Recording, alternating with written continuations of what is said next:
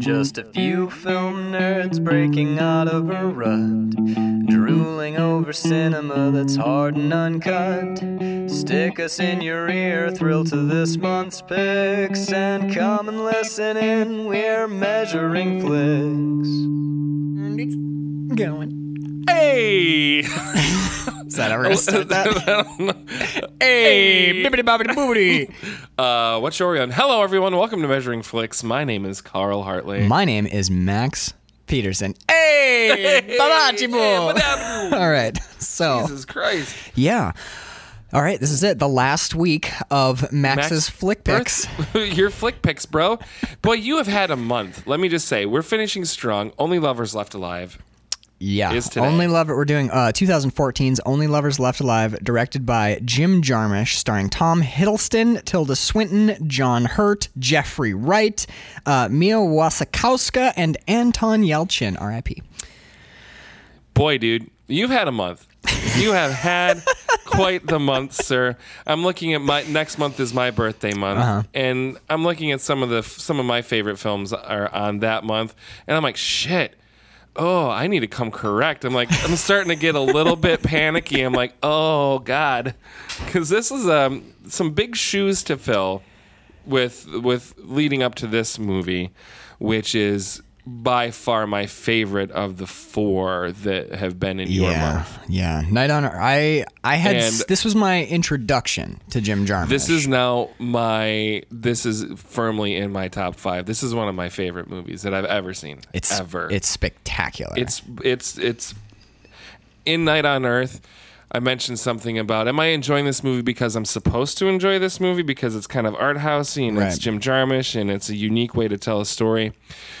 From the moment that the first title card came up to the very end of this movie, I was just my hair is standing up just thinking about this movie, dude. This movie was written, I feel like it was written specifically for me. Like it's my movie. Like Jim Jarmusch somehow knew just the right buttons to push and the right things to say, and he just like, here, Carl Hartley, is that it? I've never met you before. I made you a film. But I made you a movie. Like, that is literally how it's like, I want to fucking cry right now. It's so, to give you some sort of perspective on this, as soon as this movie ended, my girlfriend Danielle, as I want to talk about her on this podcast from time to time, she was in a tech rehearsal for a show she's in. So I had the house to myself. After watching this, I drank more Jameson than I should have because I'm like, I have to write something. I've got to do something. And I got a little lit. Yeah. I got just a little bit whiskey lit. Drunk. And I couldn't wait to like tell Danielle about this movie because I'm like, can we be Adam and Eve? Like, I just like, will you be my vampire forever? Can we like read all the books and listen to all the music that's ever existed? So she gets home and I've had like 3 hours to just like get whiskey drunk and like think about this movie. And she comes home from a long fucking tech rehearsal. Exhausted. As soon as she hits the door, I'm like, honey, our collective favorite director is no longer Steven Spielberg. It's Jim Jarmusch and Only Lovers Left Alive. And I just was talking really loud at her. And she looks at me. She's like, okay, how much have you had to drink? I'm like, all the Jameson, all of it. Honey, I know it's 11:30. Do you want to watch this movie right now? And she's like, No. I just had a 12-hour tech rehearsal. No, I don't want to watch your stupid Jim Jarmusch movie. You're like, how dare you? How dare you? I was actually like a little offended and sort of hurt. I'm like, but this movie is everything. Why would you say that? To me? So I almost sort of ruined it by just being so, but that's what it did. It just got so excited. Has she seen it since? No. Not yet? Okay. No, because she just went into production on her show. We're going to wait. This weekend. We're going to wait for the right time. Get her in the right headspace. Because I was going to start her with Night on Earth, but now it's like, I think I'm just going to start her right off with Only Lovers Left Alive. One of my now favorite, I think, second favorite movie. What's your number one? If it goes between Butch Cassidy and the Sundance Kid and The Last Starfighter. Ooh, those are good, solid movies. Yeah, Last Starfighter is more of the nostalgic thing, but it's... For me... Yeah. This movie, every time I watch it, it hits number one. It becomes my favorite film. Yeah. I think it is my favorite film. You know, as a little bit of time passes, it'll kind of fall to like 2, 3, but then you watch it again and you're like, why have I ever doubted you? My God, what a fucking movie. Yeah, this was the first Jim Jarmusch movie I ever saw, and I came to it in a really weird way. I was barely aware of him as the guy who had done Stranger Than Paradise, Permanent Vacation, and I was like, yeah, he's, you know, like I knew him as like indie director guy of the like Kevin Smith, Spike Lee era, right? But I'd never seen anything, and I was looking for writing music while I was working on my third screenplay. And I went online and I was like, best film soundtracks. Right. And then I was like, oh, these all suck, because it was like, you know, big Hollywood movies. Like Pirates of the Caribbean. Right. So I looked up best indie film soundtracks, and number one on like everybody's list at the time, because I looked it up in 2014 when the movie had just come out, was Only Lovers Left Alive. And I'm like, oh, this has Tilda Swinton in it. I love Tilda Swinton. And it's a vampire movie. Oh, this would be cool. Oh, cool. So I just kind of like, I started listening to the soundtrack. And that was like my writing music still is. I still spin this soundtrack. I showed you just before we started recording. I bought this fucking thing on vinyl and the double LP, which you're telling me is now like $300 on eBay. Yeah, I got it I got it while it was still in production, so it was fairly. Oh yeah. I think it was still like 50, but whatever. So I'm like, I should watch this movie. I really like this music. I wonder what this flick is like. So me and Bird sat down to watch it, and when it was done, I was just like, Bird, don't say anything. Let's just weeping. Not because it's sad, but because I was like, I cannot believe that a film like this exists. I'm such a zombie. It speaks, it literally, this movie like reaches out its hands and like holds your heart in its hands the entire time. And you're in good hands too. Holy shit, what a film. It tries to hurt you for a little bit, but not in a way that's that's harmful. It's like a growing pain in a way. When we watched Night on Earth and did fucking 3 hours. Yeah, no shit. Oh my God. When we watched Night on Earth, we talked about how Jim Jarmusch will nothing that you see is colored by his intentions, really. He gives you stuff to look at and lets you make up your mind. I feel like this movie is that in a billion ways. Yeah. Yes, he is. I think he's making stronger statements. I think he's showing you all the things that he loves through Adam and Eve's eyes. Yeah, 100%. I mean, everything from his love of guitars and music to literature to technology, scientists, but his wall of heroes. Yeah, Adams. Yeah, Adams' wall of heroes. Yeah, with Tesla and Einstein. When I was watching it, so much of that was just when I watched it again this time, I just looking over that wall of heroes and writing. I don't have heroes, but writing down names. Yeah, and I'm like, oh yeah, I want to learn about this person. Right? Yeah, it's insane. I mean, you can see where I was taking. I'm taking notes on the movie, obviously, and I had to stop doing what I was doing, which was writing down references to go and explore on my own time. I'm like, I just gotta watch the movie. But that's how I discovered, like through Jim Jarmusch is how I discovered the band White Hills, who appears in this movie. Right. They're the ones playing in the bar. Yeah, their shit's awesome. This is how I discovered Yasmin Hamdan, who sings Hall. That's that song that they hear in Tangier. She's also a real performer. God. She has like 10 albums amazing. Out. Go spin that shit, man. Yasmin Hamdan is killer. Oh, the music in this is beyond. We were talking about how last time we were talking about how Jarmusch makes you want to go and read more and listen to music and explore all of the things that he mentions. I mean, what's his name? William Laws, the composer. Mm-hmm. First thing I did when I stopped is I'm like, I wonder if I can find William Laws music online, and then you just sit and cry because it's the most beautiful shit you've ever fucking heard.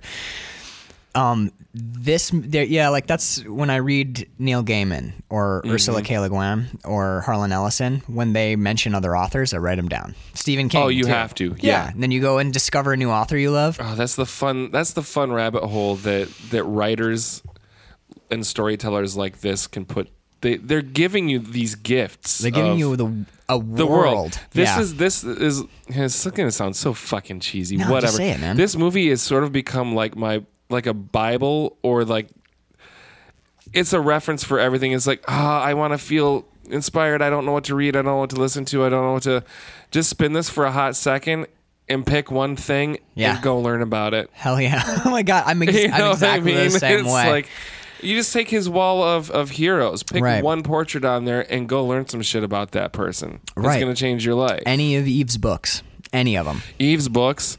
I started thinking about the library in Alexandria and how fucking sad it is that all of that is gone and lost. I'm like, the one takeaway from a very real sense from this movie is like, it's a vampire movie, but it isn't really a vampire movie.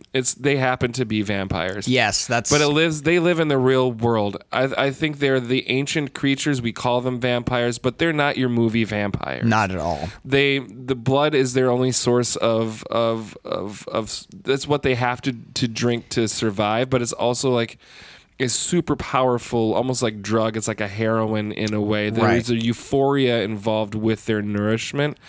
But I think they're more like just like the ancient ones. Yeah. And we have decided to call them vampires. So they're vampires, but they're not Hollywood vampires. They're what I think Anne Rice wanted to write, but failed to. Yeah. So I not quite. I don't think I quite agree, but I get what you're saying. The regal and wise. Well, they're named Adam and Eve, and part of me thinks, but they're not just. I don't like Jim Jarmusch didn't just name them Adam and Eve. That they are Adam and Eve. Oh, you think? Yeah. Well, I think, but I don't know how old they are. But I don't. But there's probably not. But if you watch again, Christopher Marlowe is the one who sired Eve. Okay, he is the older one, right? Yes, and I'm pretty sure Eve sired Adam. Oh, fair enough, right? As far as that's the questions of this movie. But the one thing, like when we're talking about The Searchers, like that movie made me mourn for that huge being able to say that on the big screen. Right. This movie made me realize, and I'm sure with many people that will watch this movie, is like you become very aware of your own mortality and how very little time you have to experience things. Yeah. They have multiple lifetimes and can learn. They have the time to leisurely take 84 years to write an album. Yeah. Where we don't have that time. Right. We have to choose the things that we spend our time on because we don't have any time. And I was like, I started when Eve was packing her suitcase to. How many times started did you crying. Cry? How many? I'm like, I will never. I can't even count. I was sort of constantly just on the verge. I've seen this movie 4 times, and this last time I watched it, I cried like 4 or 5 times. Yeah. Dude. I was crying. I'm like, I will never be able to read all of those books. Yeah, that's even if I spend every minute of the rest of the minutes that I have on this planet just reading, I won't even come close. And that is, I fucking lost my shit. That's what for this movie. That's what is so beautiful about it. And there's a scene later in the movie when we'll talk about him later, but just Christopher Marlowe is one of the vampires, and Christopher Marlowe dies, and something about watching these vampires mourn Christopher Marlowe's death, you realize it's not just that they've lost a friend. Right. It's that they've lost one of the powerhouse, towering, creative artists that has ever lived. And that light of that art is now snuffed out, and they're mourning the loss of that too.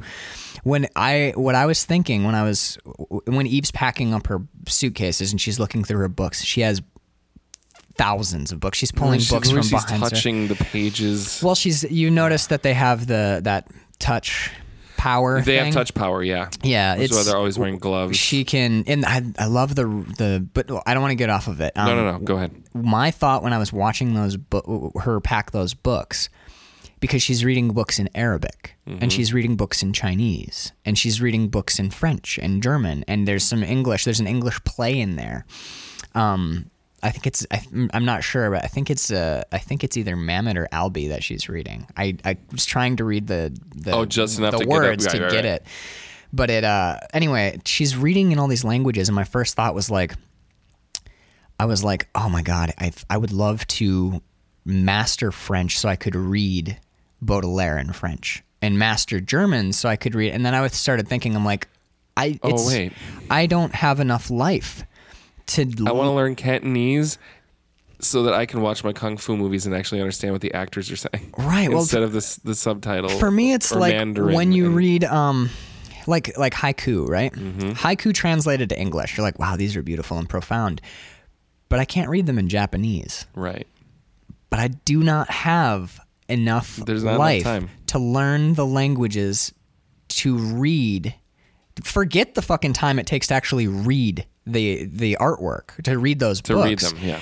The time it would take me to learn the languages to experience that piece of human art is there's not enough time in your life, and it breaks your heart, but at the same time it makes me just swell with look at how much art is in the world. It's so fucking crazy. And there's more being created every day. Eve has is that. Even, oh my God. It's Eve's little speech later is kind of not the thesis. There is no. I don't think there's a thesis. Isn't. No, it's this, just like you said, is Jim Jarmusch is giving this to you. It's a feeling. It's a.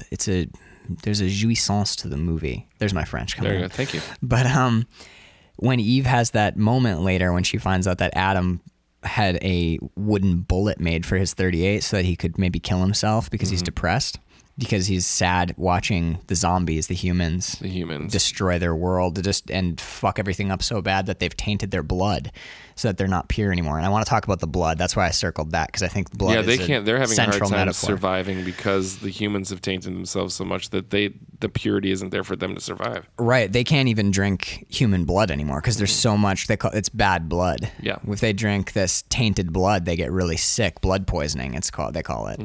But when she finds out Adam is suicidal, she says this self-obsession is such a waste. I have a note on it. This self-obsession is such a waste. You could spend that energy surviving things, appreciating things, spreading kindness, and then she pauses, appreciating nature, and then she pauses and goes, and dancing. And it's just like you realize that all these petty little shitty moments where you're just like, God, I hate work so much. The world's going to get me. You could, even if you're tired, rather than sit there and be like, I'm going to fucking have a drink and just be mad at my boss. Time is so... You're in the middle of everything. Well, but also, for them, time is infinite. But right. I think that's Jarmusch poking you and saying, look, hey, they have an infinite amount of time. So he can brood for 20 years. You don't. You don't know Cantonese.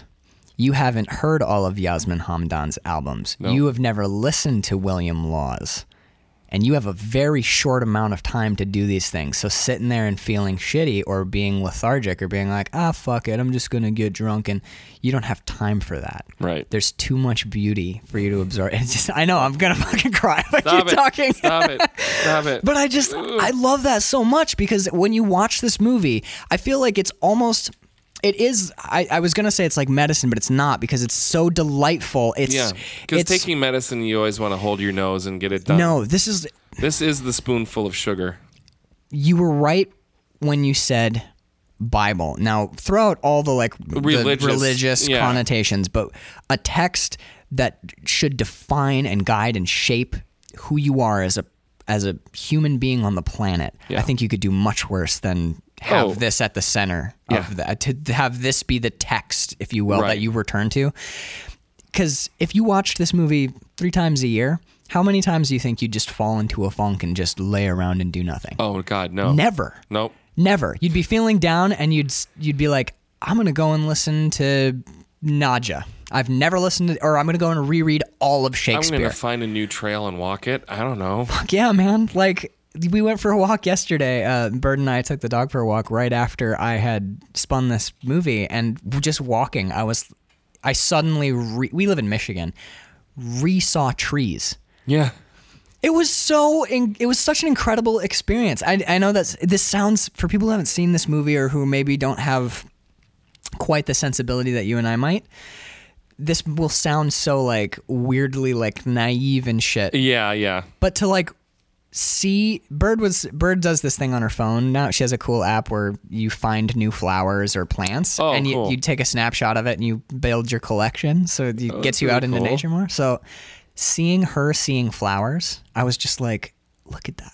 fuck. And then I started looking at the flowers, and then you see the flowers and you notice the trees, and you're like, trees are, and you realize like trees are so incredible. And you're like, I never look at trees. It's like you're waking up a little bit. You're it's coming incredible. out of that, like, I don't want to say fluoride-induced like zombie mode, but in a weird way, man. Like it's true. It's so easy. Last summer, I'm sure you've had this experience too. Mm-hmm. You get into that work rut. Oh yeah. And then you get into a fog where if I were to ask you like, what'd you do yesterday? You'd be like, I worked. Day before. I think I watched like Justified like a week ago. You know, like it's, but in a weird way, this movie makes you want to experience something so powerful that every day of your life makes an indelible impression on you. This is, oh God, I've noticed with David Lynch, we struggle to describe how David Lynch is describing things, and with Jim Jarmusch, we talk about everything but the movie. Holy shit! No, you're right. We haven't even really talked about the movie at all. But it's the effect his films have on me, man. It's just watching his movie makes you like it. It's like he sees the socket in the wall that has all the fucking the life in it, and he grabs you and plugs you in. Yep. It's not even there. It's the movies are they're incredible films, but the effect of the film is as great as the movie is. You feel energized and oh shit, it's so good. All right, but let's actually talk about the film. So the movie, it's Adam and Eve. So the movie's just all right. No, I'm kidding. It's just okay. But at the beginning of the movie, they're separated. She is living. Where is she? She's in Tangier. He's living in Detroit. In Detroit. In a basically one of the abandoned blocks. Yeah. Oh, the Detroit in this is very real. Keep going. Yeah. But you come to learn that they have been actually living apart for a while, like 80 some years or something. Many years. They've been apart for many years because travel is very hard. Yeah. They have to fly. They have to do flights that take off and land at night because can't travel during Vampires, daylight. Yes. And because they also have to go a fairly long time without blood while they're traveling too. It just takes a lot out of them. So when like both times they travel, we get those beautiful scenes of them just like completely exhausted. It's almost like hibernation. Yeah. It's not even like they sleep hard in this movie, but like after travel, they're just like done, just out. So going into it, I thought like maybe something happened in their relationship or they had a fight and they didn't really care. Like their love for each other is ridiculous. Yeah. It's not even love. It's something different than that. It's because I feel like their relationship is because love is a human lifetime. Yeah. It's so what I love about this movie is thousands of years as partners. Yeah. Bird had a number in her head. I don't know where we got it from, but she thinks that Eve is 1,000 years old. Okay. But so watching this movie, I realized that love, like that human love with its like jealousy and sex and that stuff, lasts about a human lifetime. Right. And they have had so much more than that. Maybe it's a vampire thing, but I don't think so. We don't see sex at all in this movie. No, you see them laying together naked. They do, but you get the sense that them laying together. Well, I get the sense that seeing them lie together naked, their pleasure in each other's company, is so much deeper than that. Like your breasts feel so good, and here's my physical love. It's not a physical love anymore. It's a connection and a resonance with each other that's so deep that it is like gone further. It's beyond the than physical human love. Yeah, it's weird. Like, and no, it's all that is all there. Yeah, and like when they're that's not a read on it. That is like it's textual. It's textual. I think when they're laying on when he's sitting on the couch after they've first been when they first meet. When she flies from Tangier to Detroit and he opens the door and comes out to her, and they don't rush into each other's arms. They take time. And he looks at her in the moonlight and just you can see him relishing just the look of her face and the light on her hair, and you can he like gets close and you can tell that he's when you have smelling. the time, you don't have to rush. You don't, and You're always stopping. But I think part of the movie is suggesting that we take the time. Yeah. Because rushing through It's almost William like Laws or Shakespeare or whoever You don't want to do that. You don't want to you know, like, we have a limited amount of time, but so we should be constantly with an eye towards enriching our experience in our lives, but also rushing the time. Yeah, like when her sister Ava shows up. She kind of shows us what happens when you I felt like she was invading my space as well. Yeah. Oh my God. I was so fucking pissed at her. When they finally kiss, it's not that like lascivious, like, oh fuck you so bad. It's just like, I've been away from you for so long. Everything in this movie is every time Adam or Eve interacts with something, they're relishing it. Yes. I think it's beautiful. Even later, after Ava trashes his 1905 Gibson, Eve finds beauty. And drinks Ian. You drank Ian. But when I love that. I like that Eve is holding a broken guitar in her hands. It's a shattered 1905 Gibson, and it's heartbreaking because that's one of the older guitars that I can think of. So she's holding this shattered guitar. And she looks at it and she goes, oh, look how beautifully it's made inside. Oh my God. She's even found broken thing. She's holding this broken thing and she's still appreciating the beauty of it. She's not like, I can't believe she broke this. What a bitch. She's like, wow, look how beautifully it's made inside. And she wouldn't be able to see how it's beautiful inside if it hadn't been broken. Fuck me, dude. Just everything they encounter, they relish it. And I think we're all humans, so we'll always fall short of perfection. We'll never be able, but it's a reminder. And they do too. I mean, they call us zombies, but they fall short of perfection. Absolutely. There are cracks in their armor. They're totally fallible, yeah. I think it's when I started reading, I'm doing the Chapman and Robin with Bird, and we're reading this like sort of modern homage to Victorian erotica, and reading that and watching this movie in preparation for watching this movie and listening to the soundtrack. When I watched this movie yesterday, and I'd watched it like 2 weeks before just to spin it and get it in my head. Like reading a book now, I'm noticing the smell of the pages and the feel of the paper. Oh my God, yes. Enjoying. It's so weird. You like become aware of like everything you could possibly be appreciating, and you just like, wow. I know, dude. It's so amazing. This movie is like being reborn. It's fucking awesome. One of my fun notes, because it's there, is that we talked about Roberto Benigni being my spirit animal in the Night on Earth. So if Roberto Benigni is my spirit animal, this is my spirit couple. Spirit couple. Like I want. This is what I just like. Adam and Eve, like that. That's. I think it's kind of what we all want in a way. That relationship. That kind of relationship. Yeah. Where it's not perfect. I mean, there's this weird like just the way he looks at her when she shows up on the front doorstep. And do you want to talk about spooky action at a distance? Which I think is why we get that relationship, because they are an example of it. Okay.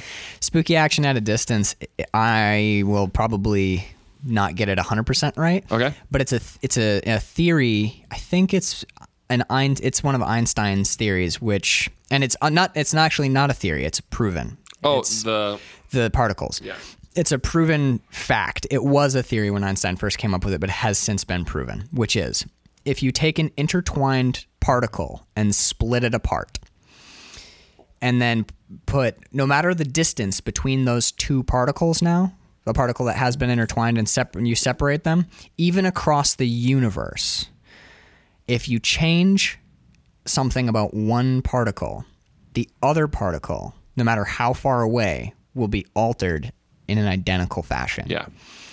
So what's the first thing we see in the movie is Eve in Tangier and Adam in Detroit. And I think you can think of their relationship as an intertwined particle and spooky action at a distance, which is literally, I know it sounds goofy, but that's the name of the theory. It's called spooky action at a distance.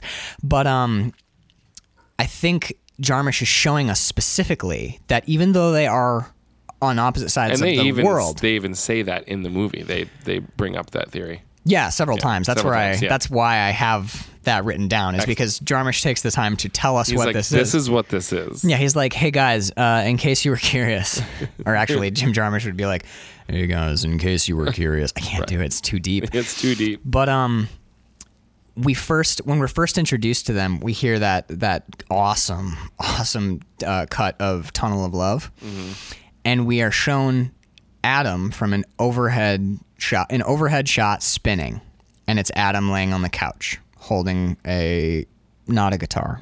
It's not a cello or something. It's like a lyre or something like that. Oh yeah, it's like 18,000 strings on it. Yeah. So he's laying on the couch holding an instrument, and then we cut to another overhead shot of Eve, and her shot is also spinning, and she's surrounded by books, and she's laying down. So we are immediately, that serves two purposes: establishes Adam loves music, she loves literature, which is what we come back to later and kind of touch on it. They're like two facets of what I think Jim Jarmusch is probably like. Yeah, but it's more than that. They're laying in similar postures. She has one palm down and one palm up. Adam has both palms down. I think that represents Eve in balance, because she's happy in Tangier. Oh yeah, okay. She's got nothing going on, so she has one palm down, one palm up. She is a balanced individual, and she's happy. We see that she's happy in Tangier. Yep. She's having fun. She's hanging out with Christopher Marlowe. She's going and getting good blood from him. She's reading her books. Adam is not. Adam is our troubled character. He is very, very troubled. Something he picked up from Shelley and Byron. Which I love that they throw that shit out, and we find out that Byron was a pompous ass. Yes. But anyway, Adam has both palms down, which I think, and maybe I'm reading too much into this, but film analysis is something I like to do. Yep.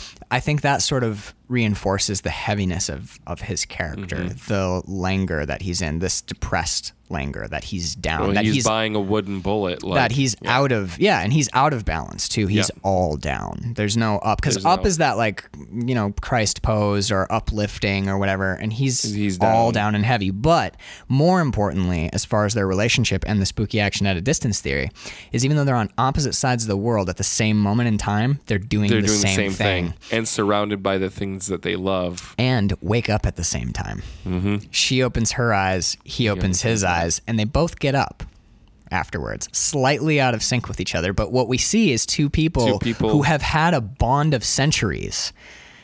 So, you know how there's that thing where if you live with someone long enough, you start to look like them? Yeah, that's a real thing. That is a real thing. It's really, really fucking strange. But in a weird way, this is that to the billionth degree, because they've been together for centuries. So in a weird way, they've sort of become less two people who are together as like one thing split apart on opposite sides of the planet.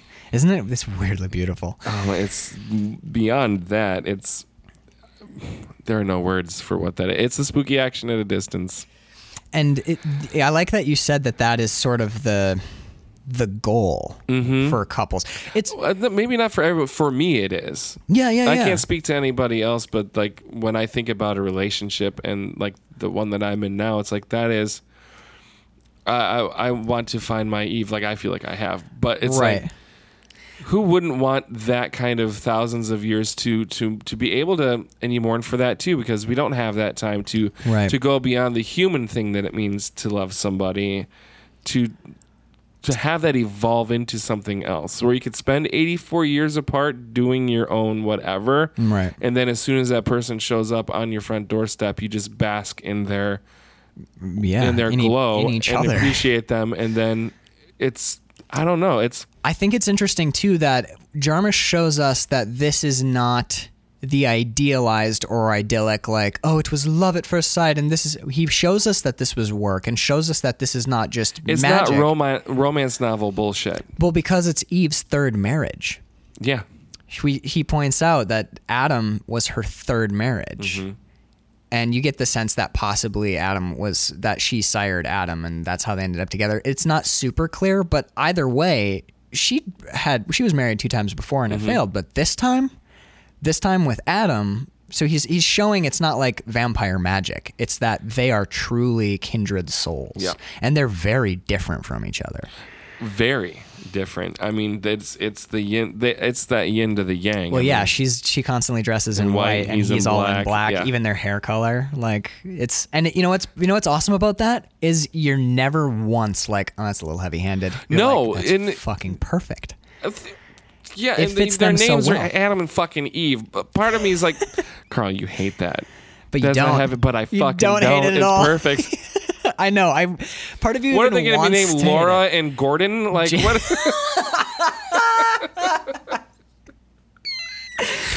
Laura and Gordon. We probably wouldn't be talking about this movie if they were named Laura and Gordon. No, I'd be like, it's you like jumped the shark. That was fucking. It's so Gordon- dumb how Laura Oh. likes her books. Gordon and your stupid guitars. There's something. It's not. I think it works because it's none of it is affected. None of it. There's no affectation to it. Right. Everything is earnest, but it's not like overly hand-wringingly earnest. It's that goddamn Jarmusch thing where he's just like, this is what it is. Mm-hmm. All of this is as it is, and he just hands it to you, and you have to come to it your own way. Yeah. Nothing happens in this movie. From a plot standpoint, what's the plot? He's thinking about killing himself. She comes back. Yeah. Their sister shows up, quote unquote sister, fucks things up to where they have to leave Detroit. Mad Max has more plot than this does. It does. In Mad Max, they get in cars and drive to a place, decide they don't like it, and drive back. That's the plot of Mad Max. Mm-hmm. This movie is Eve comes. I'm gonna try. Yeah, Eve, do it. Okay. Adam is depressed, so Eve flies over from Tangier to cheer him up.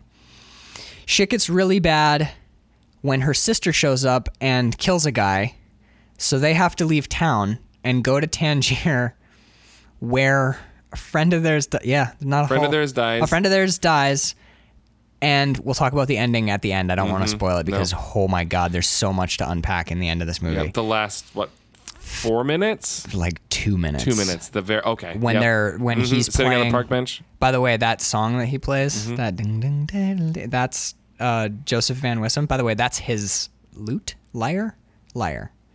I can't remember what that instrument is Fair called, enough. but that is his instrument. That's Joseph Van Wissem's actual instrument. But then they end up their good friend dies, and Their then good friend dies, and they are feeling bummed, and they run out of blood. The blood is bad in Tangier. There's bad everywhere. Mm-hmm. Humans, there's just bad blood all over the joint, and they are out of time, and they're dying. And then the end of the movie happens, which is wide open, so we're not going to count it as part of the plot. Nope. So that's it. Yeah. That's what this movie is. And yet, Couple of car rides. over 2 hours long. Yeah. And fuck. Yeah. Because you get to live in that world for a hot second with them. That's what that's all it is. Night on Earth doesn't have a plot either. We talked about this. No, it doesn't. But this is you are allowed to peek into Adam and Eve's universe in a moment where some things are happening. Right. But you get a sense that things have always been happening. But things have always been exactly. It's not a story. Do you know what? I think that's why I like Jarmusch's movies so much, and why this one works so well, is there isn't a plot. He's not telling you a story. He's just opening a window and letting you look at a world for a little while, and then closing the window at the end. Which is exactly what Night on Earth is. Yeah. With those you just get Those that, which is vignettes. what it's like when you step into a cab. It's a moment in time. Moment in time, and this is an extended ride wow. with And in the two a of them. weird way, that's sort of what this movie is about, or what it awakens in me, is that it's not about it's not about living a grand life of adventure. It's about appreciating the moments in time. Mm-hmm. So it's about just relishing what your life is, which is what he's showing us. Yeah. This is probably not the most extreme thing that's ever happened to them. This is not their. They probably had to deal with a much worse. She even says, while you were sulking, you missed all the good bits, the Inquisition, the plagues. Right. Yeah. So she's been through, we could have seen even the plague times. Yeah, or exactly. Adam hanging out with Byron and Shelley. Right. But he chooses to show us that time when Adam was working on a Noise album and Eve came over because he was bummed out. Because he was kind of feeling sad for a bit. Yeah. And Jarmusch is like, so there, you have no high adventure. Now relish what I'm showing you. God, fuck, he's so he's such a good filmmaker. So I like how we're keeping with the broad stuff because I have a lot of small notes about individual scenes and cinematography. What I want to do. Go. What do you want to do? Mash up Only Lovers Left Alive with What We Do in the Shadows. Wow. That'd be like scratch mixing like the Bible and like you get some really you have a slow moment with Adam and Eve touching guitars and telling how old they are, and then you hear we're werewolves, not swearwolves, and then it's like or we see the Nosferatu guy like just float by in the background, or like stand up behind the couch without bending his knees, right. And then walk like float off panel. These dishes are not going to do themselves. Oh my god, What We Do in the Shadows is a killer flick. Yeah, I love that movie. Me too. But so like I wrote that because it was making me think of that because it could have felt like What We Do in the Shadows is very intentionally satire and parody and funny. It's that New Zealand sense of humor, which is fantastic. It's like Flight of the Conchords with vampires. Like, it's beautiful. It's exactly what it is. Exactly what it is. But and then you have this vampire movie, which is taking itself very seriously. But I think the two of them have well, yeah. But it's weird because when you say it takes itself seriously, that usually means like that it's stuffy or it's taking itself too seriously. I'm sorry. I know what you mean though. Like it's seriously presented, and I think that might be why. Okay, vampire movie. When I say vampire movie, most people are like, oh, Twilight, or like, oh, Interview with a Vampire. Oh, right. Anne Rice. And I think for so long, Dracula, fucking terrifying vampire movie. Yes. It's atmospheric. The original, yeah, Bela Lugosi. Mm-hmm. It's spectacular. Then you get the Hammer Draculas, which are still like all the Hammer horror films where Christopher. What's his Count name? Dooku. Yeah, Christopher Lee. Christopher Lee plays Count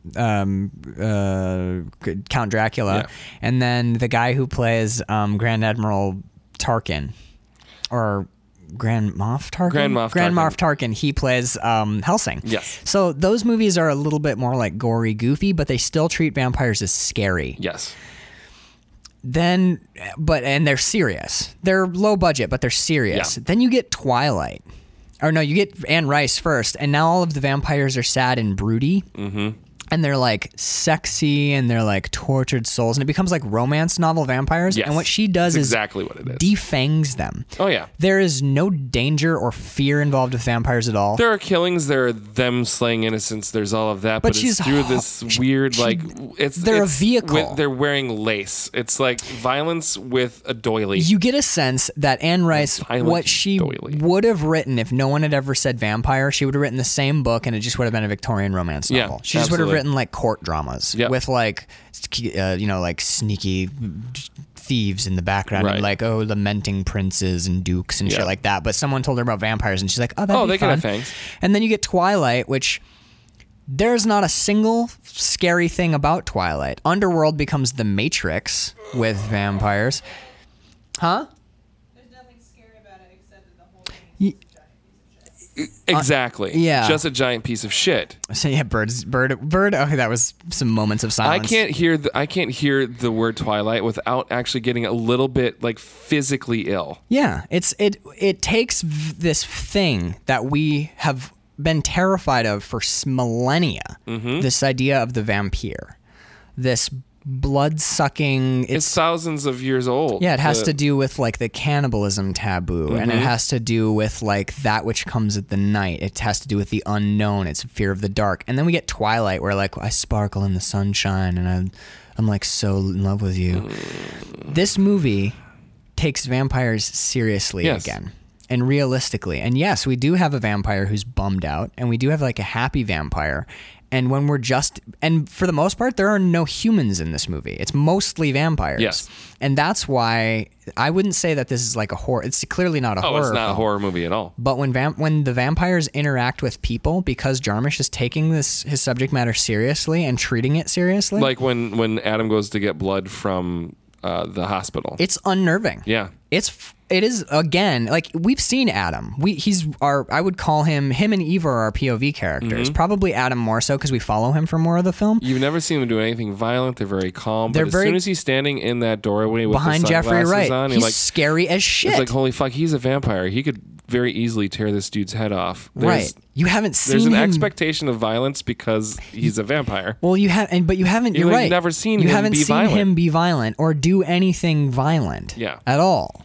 There's always that little weird, like, ooh, he's keeping himself in check. And he's holding himself back. The few times they see blood, when he sees that woman in the ER and her leg is bleeding, you get the sense like he's a predator. Yep. He's a predator who's just happened to be able to culture himself and raise himself up, and also probably his fear of blood poisoning. Yeah, but and also the blood poisoning. But he has that in him.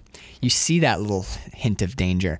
But before that, even before he sees the blood in the ER, he's unnerving when he's with Jeffrey Wright. And I think it's the harsh, to get into the film of it, I think it's that harsh, white, sterile hospital lighting. It's the utter stillness and silence, and it's how long Jarmusch lets us see him behind Jeffrey Wright before Jeffrey Wright notices he's there. We see him standing behind that doctor for like 20 seconds, 30 seconds before Jeffrey Wright gets the sense that maybe someone's behind him. And you're like, oh, shit. Oh, he's dangerous. Yep. He doesn't do anything dangerous. He doesn't do anything violent, but Jim Jarmusch treats his vampires as what they are. They're vampires. They're something to be feared for humans. Yes. Something for humans to fear. And anytime Ian is in his house, I'm nervous. You're like, he's under control. He's paying him for the guitars and stuff, especially when Ava's there.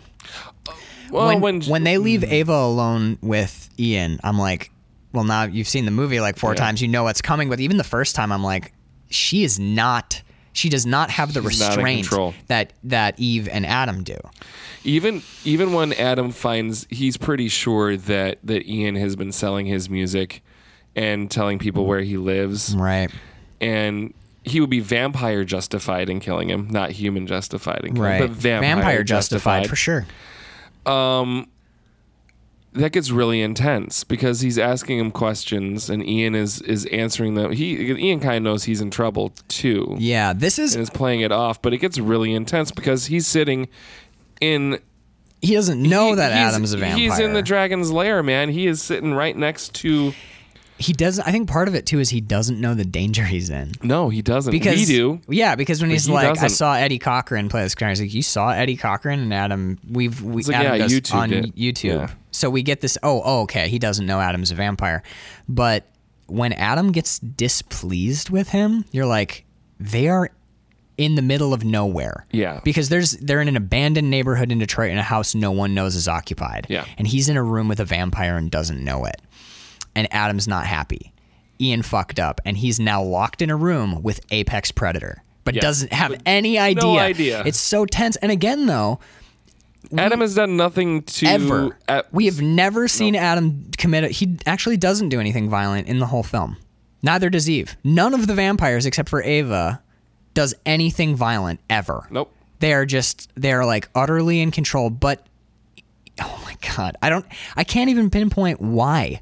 I think it's because Jarmusch takes them seriously and doesn't do any of that fucking horse shit that Twilight and the Anne Rice books and films do, where they like fluff them up. He takes them seriously as what they are, and also it's got to be the cinematography too, like shooting in closer when Ian's in trouble and things like that, and then that hospital lighting and long takes, which Jarmusch likes anyway. You're letting the environment and the way it's being shot inform your brain that there is danger. Right, even though you have even no though you've evidence. never been given evidence for it. Right, but yeah. I think that speaks to cinematography and just how it's the performance shot. too. Yeah, performance too. Hiddleston, Eve is not as imposing, but she's like the lighter spirit. I'm never going to be able to watch a Marvel movie again ever and look at Loki. Oh my god, I know, because every time I like Loki, he's fun. He's a cool character. Yeah, and I like the Marvel movies too, but I like Tom Hiddleston and stuff, but once you've seen this, you're like, this for me is Tom Hiddleston's performance. This is it, man. Like, I know that no actor likes to hear like, oh, you did your best work in 2014, but I haven't seen anything better than this yet. Well, I just haven't seen anything outside of Loki. He's in a movie called Higher Rise, I think. I watched it on Netflix. He was okay. He's fun in interviews, but there's something about this performance. You know what it is? It's it is it is Byronic in a way. It is his performance, his character, the character he's playing is Shakespearean. Not in like that it's homaging either of those writers. It is, but in that it is tragic, endlessly deep and nuanced. I mean, there's a reason that Gary Oldman decided to take the role of Dracula in Francis Ford Coppola's Dracula. He didn't like the script. He didn't like the character, but he liked the line, "I have crossed oceans of time to be with you," or for you, or something like that. That's the line. He read this one line and he's like, you know what? I can bring something to this. Yeah. And if anyone can is Gary Oldman. So the chance to play a timeless, an endlessly, I mean, if you read this script and you were being offered any role in it, you'd immediately be like, yeah, absolutely. But Adam and Eve, especially, I don't think they could have cast this better. No, Tilda Swinton, geez, oh my God. She's perfect. John Hurt. The first time I saw her in anything was Michael Clayton. Okay. And I was like immediately like, who is you? My first Tilda Swinton was Constantine. Really? Yeah. And I like that movie anyway, but I was like, wow, she's doing some stuff here. Some serious work. And she is just so beautiful in this movie. She's just genius in general. She makes Doctor Strange. Period. She makes Doctor Strange. She makes Doctor. Yeah. What I like about Tilda Swinton in this movie and in others is that she will do art projects. You get the sense that she doesn't do stuff for money ever. Right. I don't think I can point to, with certain actors, you can point to like, oh, they needed some cash. Right. Like, I hate to say it because Daniel Craig used to do really incredible like British art films. Like Layer Cake. No, even before Layer Cake, there's Love is the Devil, a portrait of Francis Bacon. That's a fucking crazy movie. Hotel Splendide. That's a wild, like, indie art film, like strange, abstract, black British comedy, and he's awesome in it. But then he gets into Bond, and now you kind of, I love Daniel Craig to death, but you get the sense that he's starting to settle. Like he's taking fun. Well, in interviews, you know, he's not quite. He's not happy doing Bond anymore. He wanted to be done like 2 flicks ago. Yeah, he's not. He wanted Skyfall to be the last one, and then Spectre happened. And it's so hard to turn down big money, though. Well, yeah, so we're going to offer you X million dollars. Well, you know what's weird is because I mean, you can think like if you're a big name actor and you've got money. They're like, we'll give you $50 million, and you can be like, no. But I'm hearing like to get him back for Spectre. Do you remember the Spectre press tour where he was like, I would rather kill myself than play James Bond again? They gave him enough money that he was like, I guess I'll postpone my suicide long enough to make another movie. Jesus. Think about how much money. That's why I don't like Hollywood. No, I know. Because if you cut him loose, if you're like, all right, Daniel Craig, you're done being Bond, and you know what? You have more money than you will ever be able to spend in your lifetime. Maybe he goes and does another something like Love is the Devil, right? Or another Layer Cake, or another.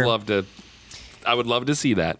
I feel like incredibly talented actors sometimes price themselves out of interesting projects. You know what I mean? Yeah. Like Robert Downey Jr. What small indie film is ever going to have him in it ever again?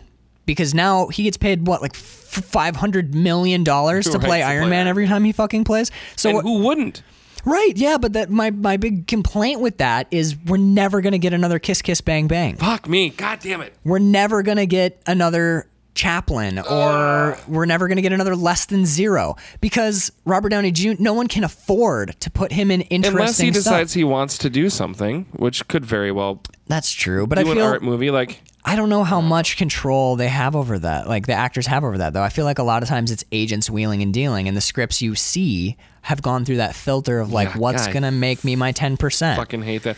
I hate it about because I love big Hollywood movies. I mean, I'm a sucker for the next. I still haven't seen Infinity War. I'm seeing it Monday. Right. We have a date night. I'll definitely go see it. I've only heard good things, but I love the stupid popcorn munchy Hollywood movies. But then I watch something like this, and I'm like, I still love my popcorn movies, but I'm now aware. I'm like, there's 2 different things. There's Jim Jarmusch type of movie. Everybody loves a blockbuster. Fuck yes. Like for every time I read like Nietzsche or something, I'm going to want to read a comic book. Yeah. Like I want to burned read through a 10 couple of issues Stephen King's. Yeah, and then I read a absolutely. Nathaniel Hawthorne And I novel. think that is important too. Yeah. Because you Oh, could 100%. spin the needle so too far the other way. Where like, well, I am now only going to watch independent art house movies and only watch high literature. It makes you boring. I think that is fucking bullshit. Yeah, I agree. You have to have a mix. I'm still going to play Assassin's Creed on my PlayStation 4 because it's a fucking amazing game. But I'm also going to be aware of the other things that are out there and seek them out. I will also go and read Marlowe. I'm going to reread Henry V again this week because it's fucking amazing. But I'm also going to play Assassin's Creed. fucking Assassin's Creed. There's a I've told Bird this story. She might have actually even been. No, she wasn't in the class. But I'm an English writing major, and I was right off the bat. Basically, they just let me start taking. I was taking grad classes. Like This made me want to go sophomore year. back to school and become a teacher. Not me at all. little This bit. made me want to just like go and live in a hovel, just surrounded by like art, and I just get that. lay around in my bathrobe all day. It made me want to do for young people what This movie did for to me. you. I can see that. Yeah. I had a class with this poetry professor named Austin Hummel. Changed my life. Absolutely, completely rewired my brain and changed who I am forever. So he's this brilliant poet. I have a couple of books of his upstairs. And he was on the first day where he's like, all right, let's introduce yourself. And what are you reading right now? Like that was the thing. Right. And I was one of the last people to go. We started on one side of the room. It was my first class with him. It was his 400 level poetry class. I was referred by another professor of mine, Lisa Cootley, my freshman year. So my first semester of my sophomore year, I was taking this like 400 level class. So I'm not bragging. I'm saying I'm Right. really young, surrounded by Some people with older people. Yeah. And we're going around the room. And, well, I just read Faulkner's As I Lay Dying for the second time. Someone was reading Finnegan's Wake. I'm rereading my way through all of Shakespeare's works. I'm digging into the sonnets. Like, that's what people Yeah. are reading as they're going around, and Hummel's like, oh, that's awesome. Yeah, it's a great book. It's cool. And then there's like, I'm like, I'm doing my thesis on Cormac McCarthy, so I'm reading my way through all the pretty horses. And then I'm like, fuck, because I was reading Cujo at the time. Oh shit, yeah. So everyone, I'm talking like Faulkner, Hemingway, fucking Every- people are reading yeah. Nietzsche and Kafka, and Yeah. then he gets to me, and he's like, all right, well, I'm like, my name's Max Peterson. I'm reading Cujo by Stephen King right now, and the whole room laughed. Mm-hmm. And when they stopped laughing, Hummel goes, right on, you're the only one reading a good book right now. That is awesome. Yes. And ever since then, like I've gone out for drinks with him a bunch of times. I've Yeah. gone to breakfast at his house. He changed my life. But Yeah. ever since then, it was weird because going through this room and hearing all these people reading quote unquote like smart books or great works, I felt Which they are. but I felt bad or guilty Yeah, that I you was didn't wanna reading say it. Cujo. Yeah, I was. You're probably sweating your balls Dude, off. I was running lies. I'm Do like, I- should I say whatever? I'm like, oh, who's the hardest poet I can think of off the top of my head? Hart Crane. I'm reading Hart Crane. But I was Dude, like, I'm proud of you. I'm like, no, for saying fuck it, own up, that- yeah. own up. I'm like, well, I'm reading Cujo. I think it's really good. That's fine. Oh, yeah, what are you really reading? I'm like, Cujo. Cujo. And he's like, oh, cool, right on. You're the only one reading a good book right now. I was love like, that. fuck yes. And ever since then, man, I'm, and you know what? I still get shit for it at work all the time. I'll be like, what are you reading right now? I'm like, oh, I just finished not too long ago, Tommyknockers. I love Stephen King. Yeah. So I'm like, I just finished Tommyknockers, and like, oh, you're one of the Stephen King readers. I'm like, he's fucking awesome. Yeah. What's wrong with you? Have you read a Stephen King book? They're a lot of fun. Pick up a Stephen King book. And like, yes, It's so well, his style of writing, it begs to be read. I don't know what it is about the way he describes things, the dialogue, everything is just, it's very Stephen King. I don't know. I always like to point out to people, I'm like, Stephen King wrote The Body. Stephen King wrote The Green Mile. Stephen King wrote The Shawshank Redemption. Yes. Like, this is not just some guy who, Christine is a book about like a living evil killing car, car, yeah. but he also wrote one of the best prison stories ever written. He's a good writer. Anyway, Two of the best prison stories ever written. Green Mile, yeah. Green Mile he wrote and The two of them, Shawshank Shawshank Redemption. But Rita Hayworth in The Shawshank Redemption. Not even a novel. No. It's a fucking novel. It's a novella, and then The Green Mile is a serialized novel. Serialized novel, yeah. It's crazy. He's in his spare time. He's writing genius works of fiction. But he wrote that on the crapper. It's like, Jesus. yeah, he's just like, I was writing on a napkin at breakfast, and pretty soon I had 20,000 napkins, Jesus. and I had my person type it up, and then I was a genius. But no, yeah, but like at the same time, you know, I've got Siddhartha up on my shelf. I've got the complete Milton. I have 2 complete editions of Shakespeare because there are 2 different Norton critical editions with different essays in them. Like Then you have the folios and everything like that, the original. I think read everything. Yeah. Read everything. Yeah. You know, like that. I think then that's part of what this movie's about. I think so. When Eve is loading up her suitcase. loading up her suitcases, there's like old hardbound books in Chinese. She has a really cool edition of the Shakespeare's sonnets with 1 sonnet per page. Did you catch that on the plane? Sure did. It's pretty sweet where you can just see them by themselves. She's got that, but she also has like modern American plays, and she has some like hardbound books in there that look like just like 2016 literary novels. Yeah. So she's reading everything. Everything. And that's what I love about Adam's character too, is Adam talks about William Laws, and we find out that he gave, was it Bach? He gives somebody an adagio. He's written a string. Oh, string. Oh my God. The string quartet, and he's like, and he put it out under his name because Adam's a vampire and can't put it out. Schubert. He gives Schubert's adagio for strings or whatever. He gives him the adagio. So he's like got this classical stuff, but then we hear him, they're listening. He's talking about Eddie Cochran playing guitar. And we hear when he goes and sees Yasmin Hamdan, he loves her. We hear him spin, well, they actually, one of the albums they listen to is technically Squirrel, so it's Jim Jarmusch's band. But, and then they listen to that, boom, and they're dancing, they're dancing to that and liking it. too. Yeah. They're omnivorous art appreciators. There's nothing, there's no like, you know, that's where. Oh, you use that's why pedestrian. Anne Rice irks me. Is they sit around and listen to fucking chamber music with torches all over the place. And he's laying on his couch with like egg cartons up on his wall because he's got a recording studio, and he's spinning like old country western albums, and he's listening to like hip hop, and they go and see White Hills perform. Yeah.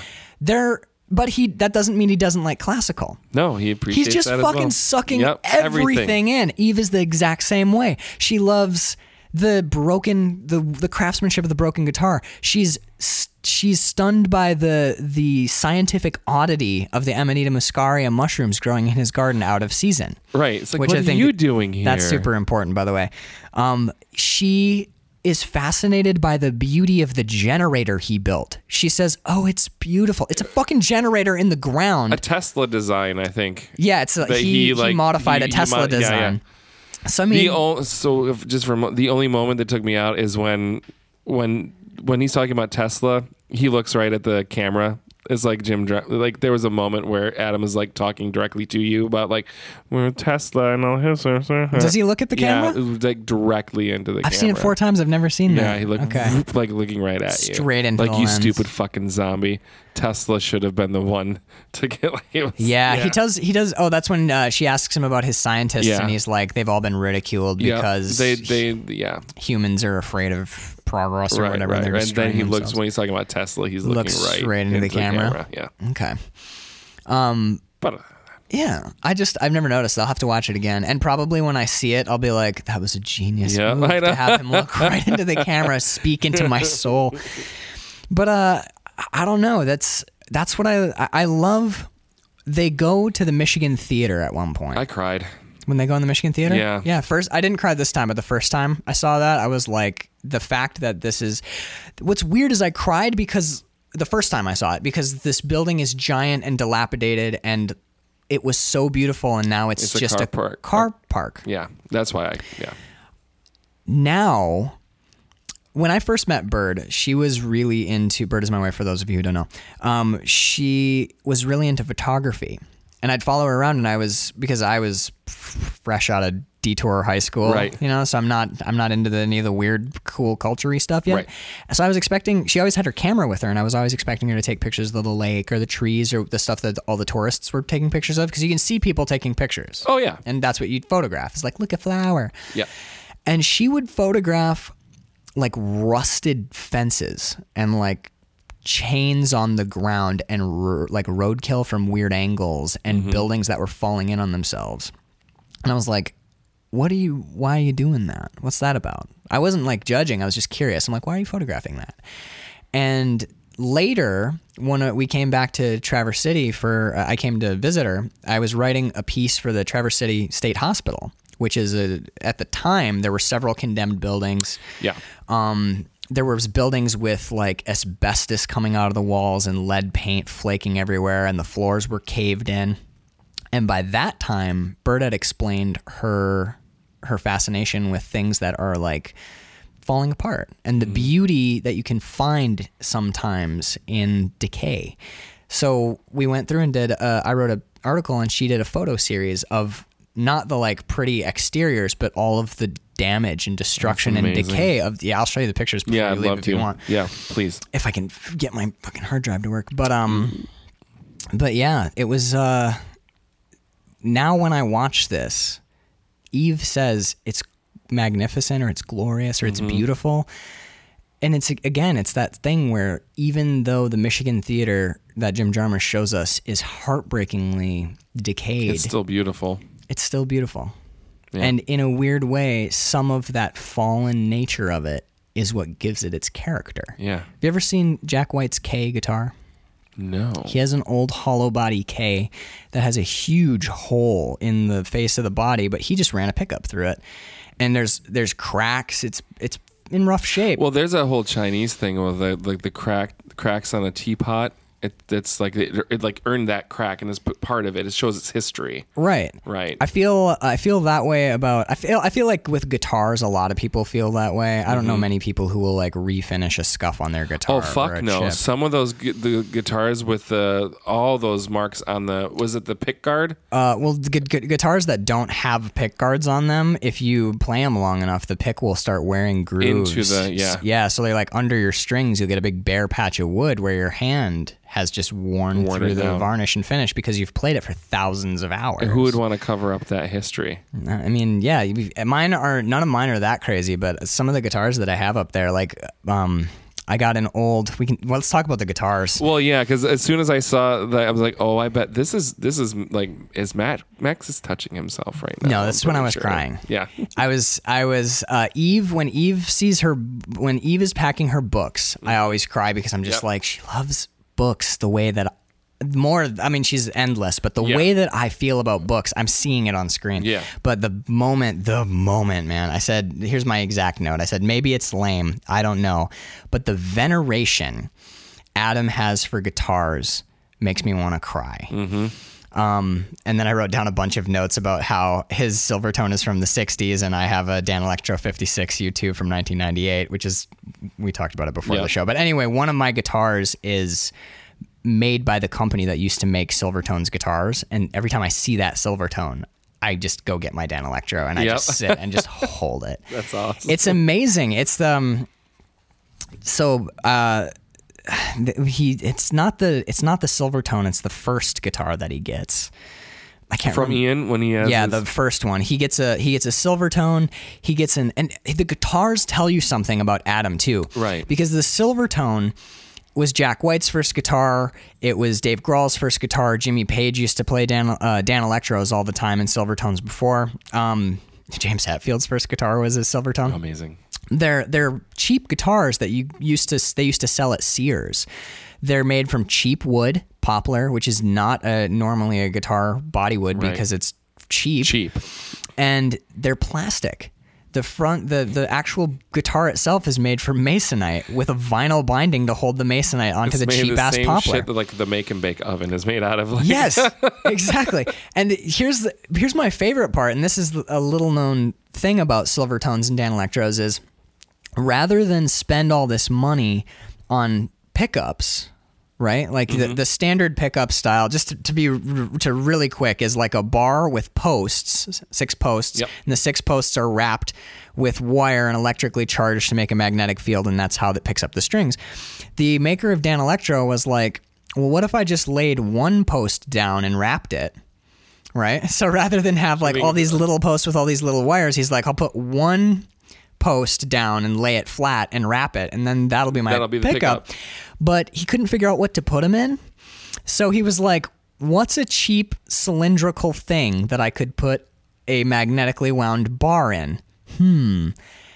Oh, old metal lipstick tubes. No shit. Yeah, so he mass bought lipstick tubes and put his wound pickup in metal there. pickup Oh my in a God. lipstick tube. So if you go and look at my Dan Electro later, those pickups, those ones are now, they built casings for them, but the original Silvertones, that was a magnetically wrapped, that was a wire wrapped bar inside an old lipstick tube fixed into the That's body of the amazing. guitar. So that is a funky, weird guitar. And the Silvertone that Adam gets actually has an amplifier built into That's the case. right. Yeah.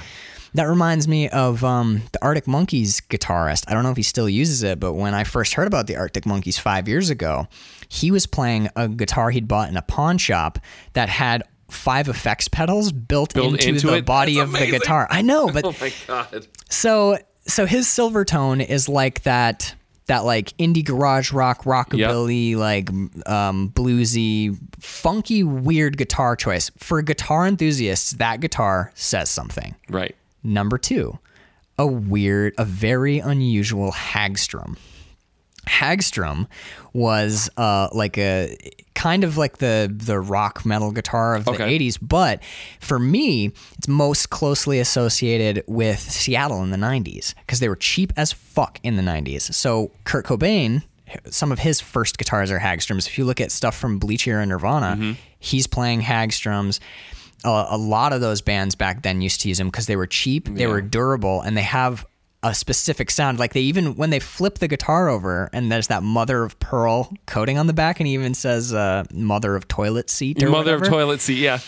You get, I think that is Jarmusch rooting us in the sort of grunge aspect of, he was making films before grunge, but there is definitely grunge aesthetic in this film. So I think that Hagstrom is sort of speaking to Adam likes his Silvertones, but Adam also has likes a little that of that feedbacky love dirt that. sound. Then we get a Chet Atkins hollow body. That's an expensive fucking guitar. That's what company makes that? It's Gretsch. I'm pretty sure Gretsch makes the Chet Atkins. So that's a semi-hollow body guitar, which is pure Nashville chicken picking plucking guitar. That speaks, and also those guitars are amazing for feedback, which is when we he's see Adam writing, making his stuff, he's feeding them back. But all of those guitars are like historic standouts. There's tons of guitars in the world, but those are 3 very different guitars. I wish I could remember what that first one that he gets is. I don't remember, because it's 4 guitars I think that he picks up. Yeah, the first guitar is the one that he says, I shall name him William Laws. And I love that Ian says, this one's a male. Or he says, it's a male. And Adam says, this one is, yeah. This one is, yeah. And you get the sense that he's done this a lot. Yes. And some of his guitars are male guitars, and some of his guitars are female guitars. There's an awesome essay. I'm just all over the place. There's an awesome essay by Neil Gaiman where he says stories have genders, where he talks about how in his head, all of the books that he writes and all of the short stories that he writes are either boy stories or girl stories. And he says that books like Coraline, oftentimes, but not always, oftentimes the protagonist of the piece is what genders the story. So Coraline for him is a girl book, not a book for girls, but a female story. It's actually female, not made for girls, right? Right. Yeah, okay. In his head, that story. I pick up what you're saying. Right. Yeah. That story is female in gender. Right. But Stardust, even though that story has a male protagonist and there's lots of dudes in it, because Yvain, the star that falls from the sky, is the most interesting character and seems to be the through line in the heart of the piece. Stardust is also a female story. American Gods is a male novel in his head. So that is a thing you find with guitars a lot, is that people will name them. I can't remember what it's called, but Jack White has a name for his K. Willie Nelson, his guitar is named Trigger. Billy Gibbons names all his guitars. I think his one is called Lucille. It's either Lucille or Pearly Gates. I can't remember, but that's what I named my stabbing knife. But this is a thing. This is a thing where guitarists will name their guitars, but it's almost always female. The names are very rarely male. Willie Nelson named his after a horse. It's kind of like you naming your car. It's almost always for guys anyway. You name it a girl name. It's a she. Right, and you know and there's always that like, oh, she's running a little hot today. Yeah. There is gender for inanimate objects in common speech, but I think it's really interesting that Adam, being how old he is, and Ian's even surprised. It's a male. Right. Yeah, this one is. Yeah, this one is. Yeah, I love that. Adam is more in touch and more in tune with his instruments.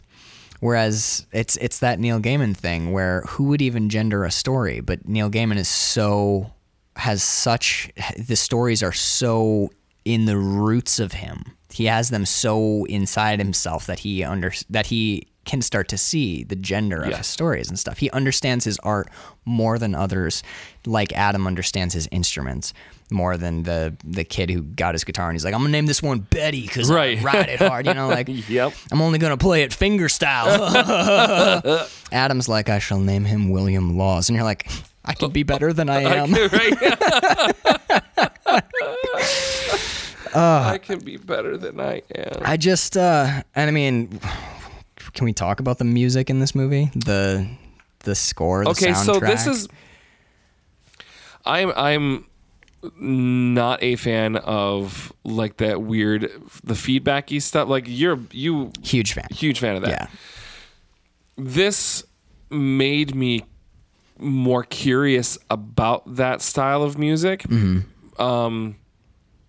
I kind of want to just sit and like listen to either score like I could ask you like what a good introductory either band or artist to that style of music that wouldn't like drop you right in the middle of like this is the like crazy crazy shit. Yeah. Like what would be like a good sort of gateway drug into that style of music? Asking for myself and our listeners that might be interested. The soundtrack for Only Lovers Left Alive is available for like digital download. You can get it on Spotify and stuff. You don't have to buy it on vinyl. I have a lot of this. Yeah. I have a lot of this stuff on vinyl, but this soundtrack is a good introduction because it has that.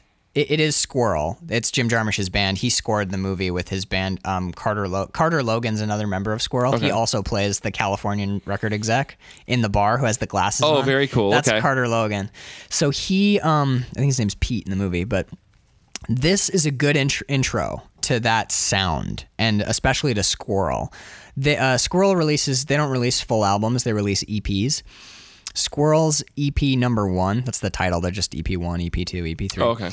EP 1 is fairly accessible and pretty good, but I would, if for anyone who wants to get into like that kind of feedbacky ambient noise, like that hip almost noise feel music, like for the right person, like meditative sort of music. Yeah, it's very like chill. Lay on the couch and like escape in your own brain for a minute. Right. It's really like it's less music for like melody and lyric and blah blah blah. It's more music of feel. Okay. It's more mood.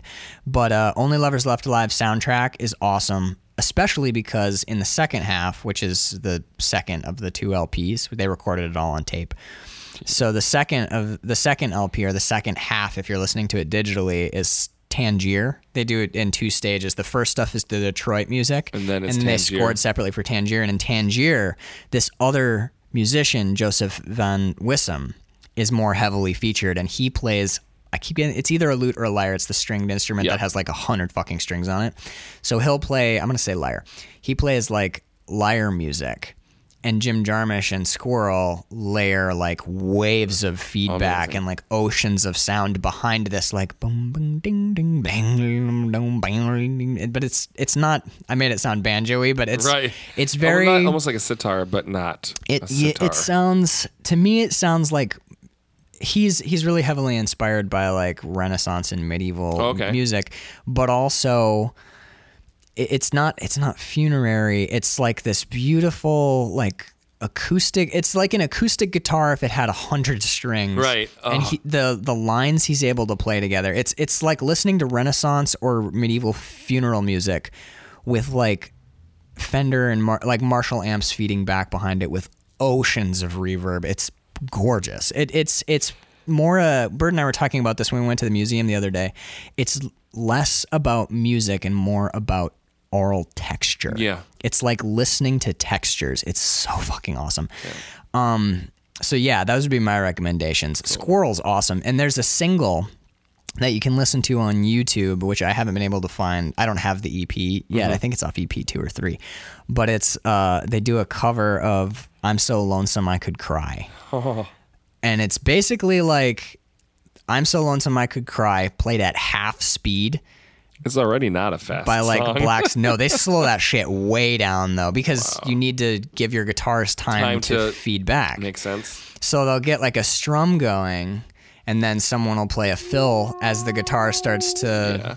And oh god, it's so beautiful. Like I could talk about feedback and how to make it feedback, but I won't. But yeah, I'm So Lonesome I Could Cry. Their cover is great. So this soundtrack, I thought obviously it fits the film perfectly because it's Squirrel and Jim Jarmusch, and it made me very curious for that particular genre, and want to like try it on. Take a look at it. I don't think it would ever be my favorite style of music. I grew up on like Billy Joel and the Beatles and like that kind of shit, like pop. Well, he describes the sound of Squirrel as, and his influences as Americana country western, but played through like a Black Sabbath sensibility at half speed. I kind of dig that. Okay. It's sweet. So actually, if anyone's interested in doing what we do, which is writing down everything that the people we love are inspired by and then researching all of it, there's an interview called Molten Meditations online. It's The Quietus. Quietus. If you just look up Molten Meditations interview with Jim Jarmusch, it's an interview with Squirrel, and they talk about their influences and what they're listening to now. And there's like 5 Renaissance composers. There's South African hip hop bands. There's like electronic noise bands. There's dance albums. There's he likes a lot of rap, but foreign rap mostly. He says that the American stuff is all getting like into this like repetitive gangster rap style, but foreign rap is still experimenting. I love it. Yeah. So if you want music to listen to, Molten Meditations, The Quietus. It's pretty sweet. We haven't talked about Christopher Marlowe or Shakespeare at all. No, we haven't. And they touch on it, so I will just touch on it. Yeah. Because it's just a brief thing that happens sort of in the background, and for like a Shakespeare enthusiast like myself, were those words that I just said? No. For Shakespearean enthusiast like myself. There you go. How did that? Those were words. Better? Yeah, those were words. Take 2 is better. Yeah, perfect. Always.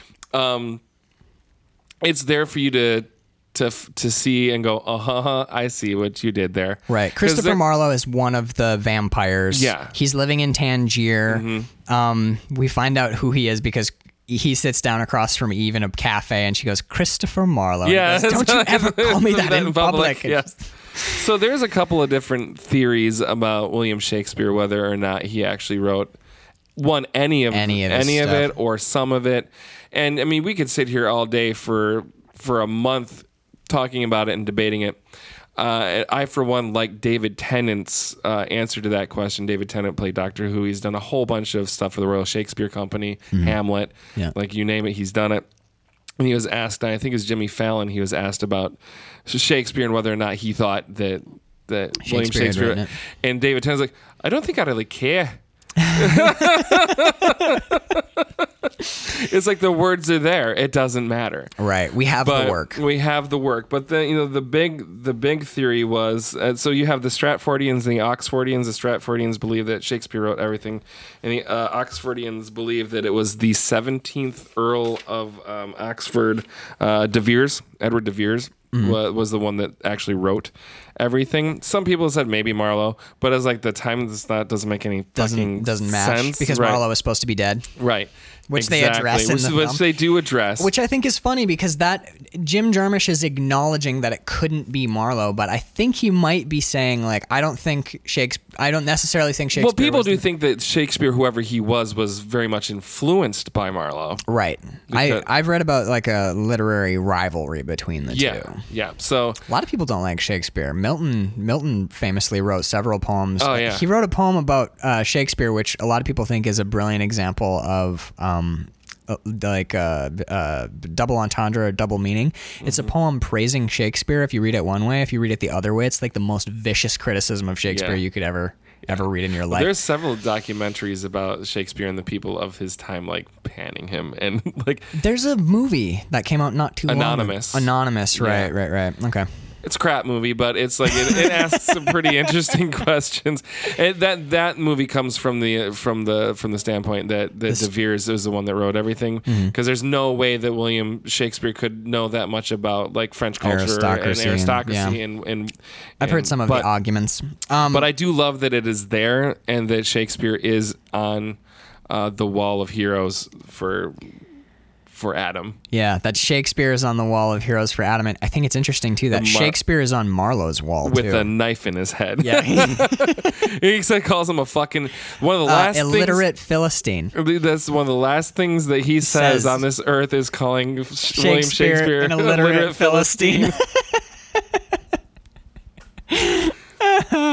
But again, it's just like I love my William Shakespeare, but I also love my Stephen King, and I think this movie is a tap on the shoulder, reminding you to go seek out the things that are beautiful. Yeah, but it's also telling you that it's okay if you like Cujo. I think. Thank you. You know, I appreciate that. Yeah, you're welcome. I think part of the meditation of the film too is whether or not credit is important. Adam doesn't seem to think so, because when she's like, do you remember when you gave that quintet to Schubert? And he goes, I only gave him the Adagio. And he gave it wasn't important that he was credited as having the Adagio. What mattered is that people heard the Adagio. Yeah.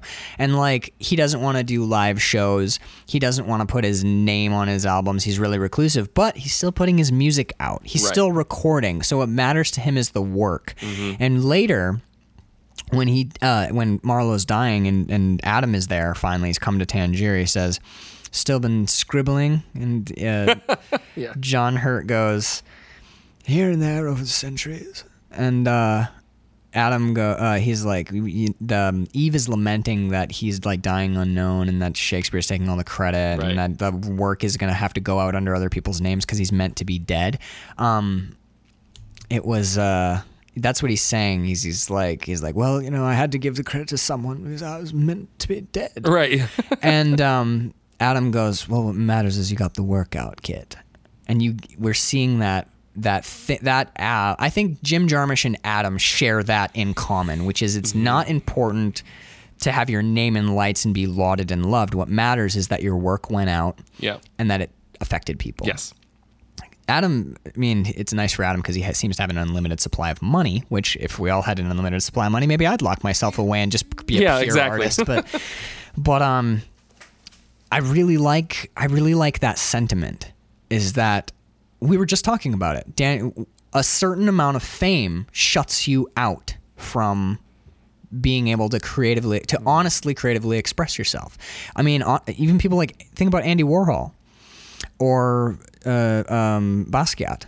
Those people are creating like wild art that's not for everybody. Oh no. Or Kurt Cobain, great example to take it back to him. Crazy grunge, super experimental, like Endless Nameless is 9 minutes of feedback. It's fucking awesome. Lou Reed, Metal Machine Music is an entire album of feedback, which I also have on vinyl. But when you get to a certain level of fame, you can't do that anymore because now there are people who are expecting things from you, and they're paying you money. Right, so now you're bought. You're being paid for, and also the place that you were coming. I kind of want to be bought and paid for, to be honest with you.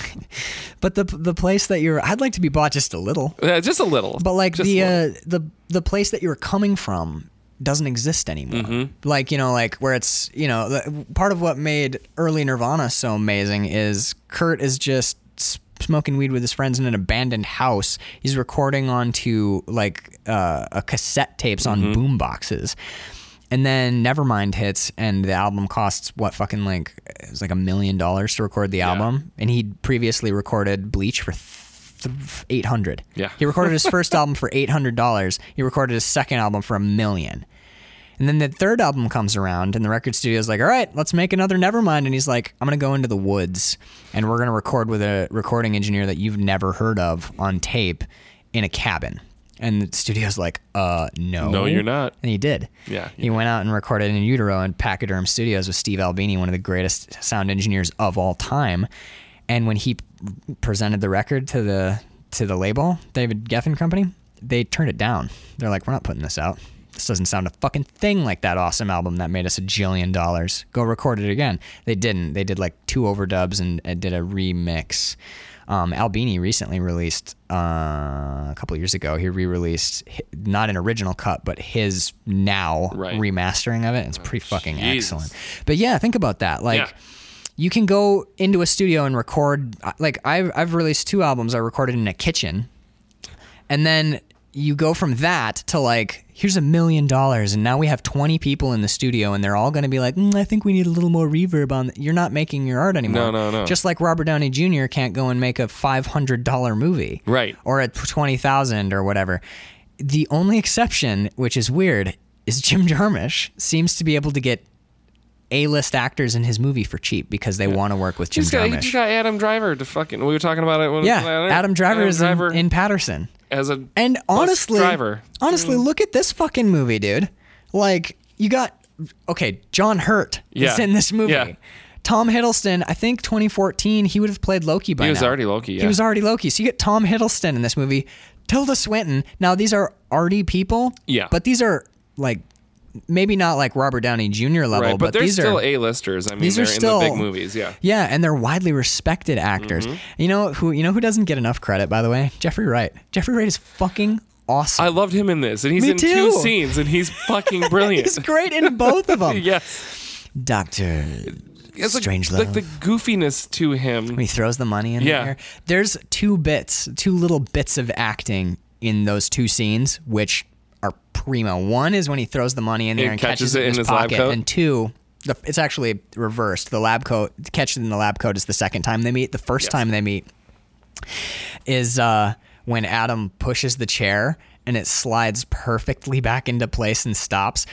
I get the sense watching this movie that sometimes like things just happened to work out perfectly, and Jarmusch is like, nobody move, and cut. Perfect. Holy shit. Oh, we got it. But when he pushes that, he barely moves his hand, and the chair like rolls perfectly back into place, and Jeffrey Wright seems so unnerved by it. And dude, Jeffrey Wright's killer in this. What's the second one he calls him? He calls him Dr. Strangelove. Dr. Strangelove and shit. Can't remember what the other one is, but Dr. Caligari. Yeah. Thank you, babe. He's like Dr. And he always pauses because you get that sense he's thinking of it. Caligari. Everyone's performance in this movie is very naturalistic. We talked about how Winona Ryder in Night on Earth is a little bit, she's kind of doing like a strange, not stilted performance, but maybe like presentational performance, yes. I think the only touch of like, I'm going to call it like Jarmusch performance, where you're like doing Jarmusch's dialogue a certain way because it demands like the it. Kevin Smith, like the Clerks. The Kevin Smith.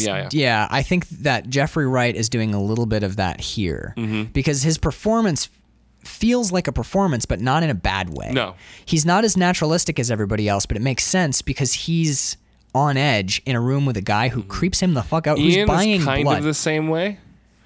Yeah. On his first meeting, when they're walking up the stairs, I had a moment of, oh shit, don't do this. Don't act the acting. Right. But then it goes away. Right. And I think in a way when they're coming up, I didn't notice when he's coming up the stairs, but there's a couple bits where he's sitting on the couch and he's like, I should get going. Yeah. Yeah, I should really get going, man. Yeah, I'm just gonna get going. When he's doing that stuff. But then when you like, okay, shall I turn my critical eye on and stop weeping over the beauty of this film? You turn your critical eye on and you're like, oh, he's in a room with 3 people he doesn't know, one of whom is his primary source of income, who's been occasionally very weird, has a gun, and has ordered a special weird bullet for an art project from him. So like, he's unnerved. Yes. He's understandably uncomfortable. So I'm like, oh, when you put it through that lens, his performance makes total sense. Yep, absolutely. We haven't talked about what the blood or what the blood might mean yet. No, we haven't. That's a pretty important piece of the piece. It's an important piece of the piece. It's an important piece of the piece. It is life. It's everything, right? So it's their only their only source of nourishment. Yeah. And there's so much bad blood they can't go and feed. They made the I don't know if it's a moral choice or whatever to not feed on live humans. I got the sense that it wasn't so much a moral choice because Adam basically universally dislikes the zombies. Yeah. Eve is sort of indifferent to them, but Yeah. sees potential. And Christopher Marlowe, we don't really get much of him. He sort of functions as like a confidant and sort of like mentor character for Eve primarily. I love that oh God, there's a great Marlowe line. We'll jump on the blood really quick, but I just got to get it out before I forget. When they're sitting on the pier in Tangier and he says, you're going back to see that suicidal scoundrel. And Eve goes, do you think he is? And he goes, scoundrel? Most definitely. But blows over the suicidal bit. And she goes, no. She says something like, he's just a bit bummed out or something like that. And she's trying to convince herself too, even though she put it out on the table. And they both look away from it immediately. Yeah. Such a fucking great little bit of business. Great writing too. But yeah, so as far as Adam is concerned, I don't think he gives much of a fuck. As far as like eating people, right? Because he's still drinking human blood. They're all drinking human blood, yeah. And I don't think it's to remove the predation. It's not the True Blood reason why they made a pact or some stupid shit. Right. It's more like this is the most reliable source of clean blood that they can get. Yeah, and maybe if humans weren't tainted, they would still be feeding in some way. I think it's a practicality. So here's my theory of the blood. Okay.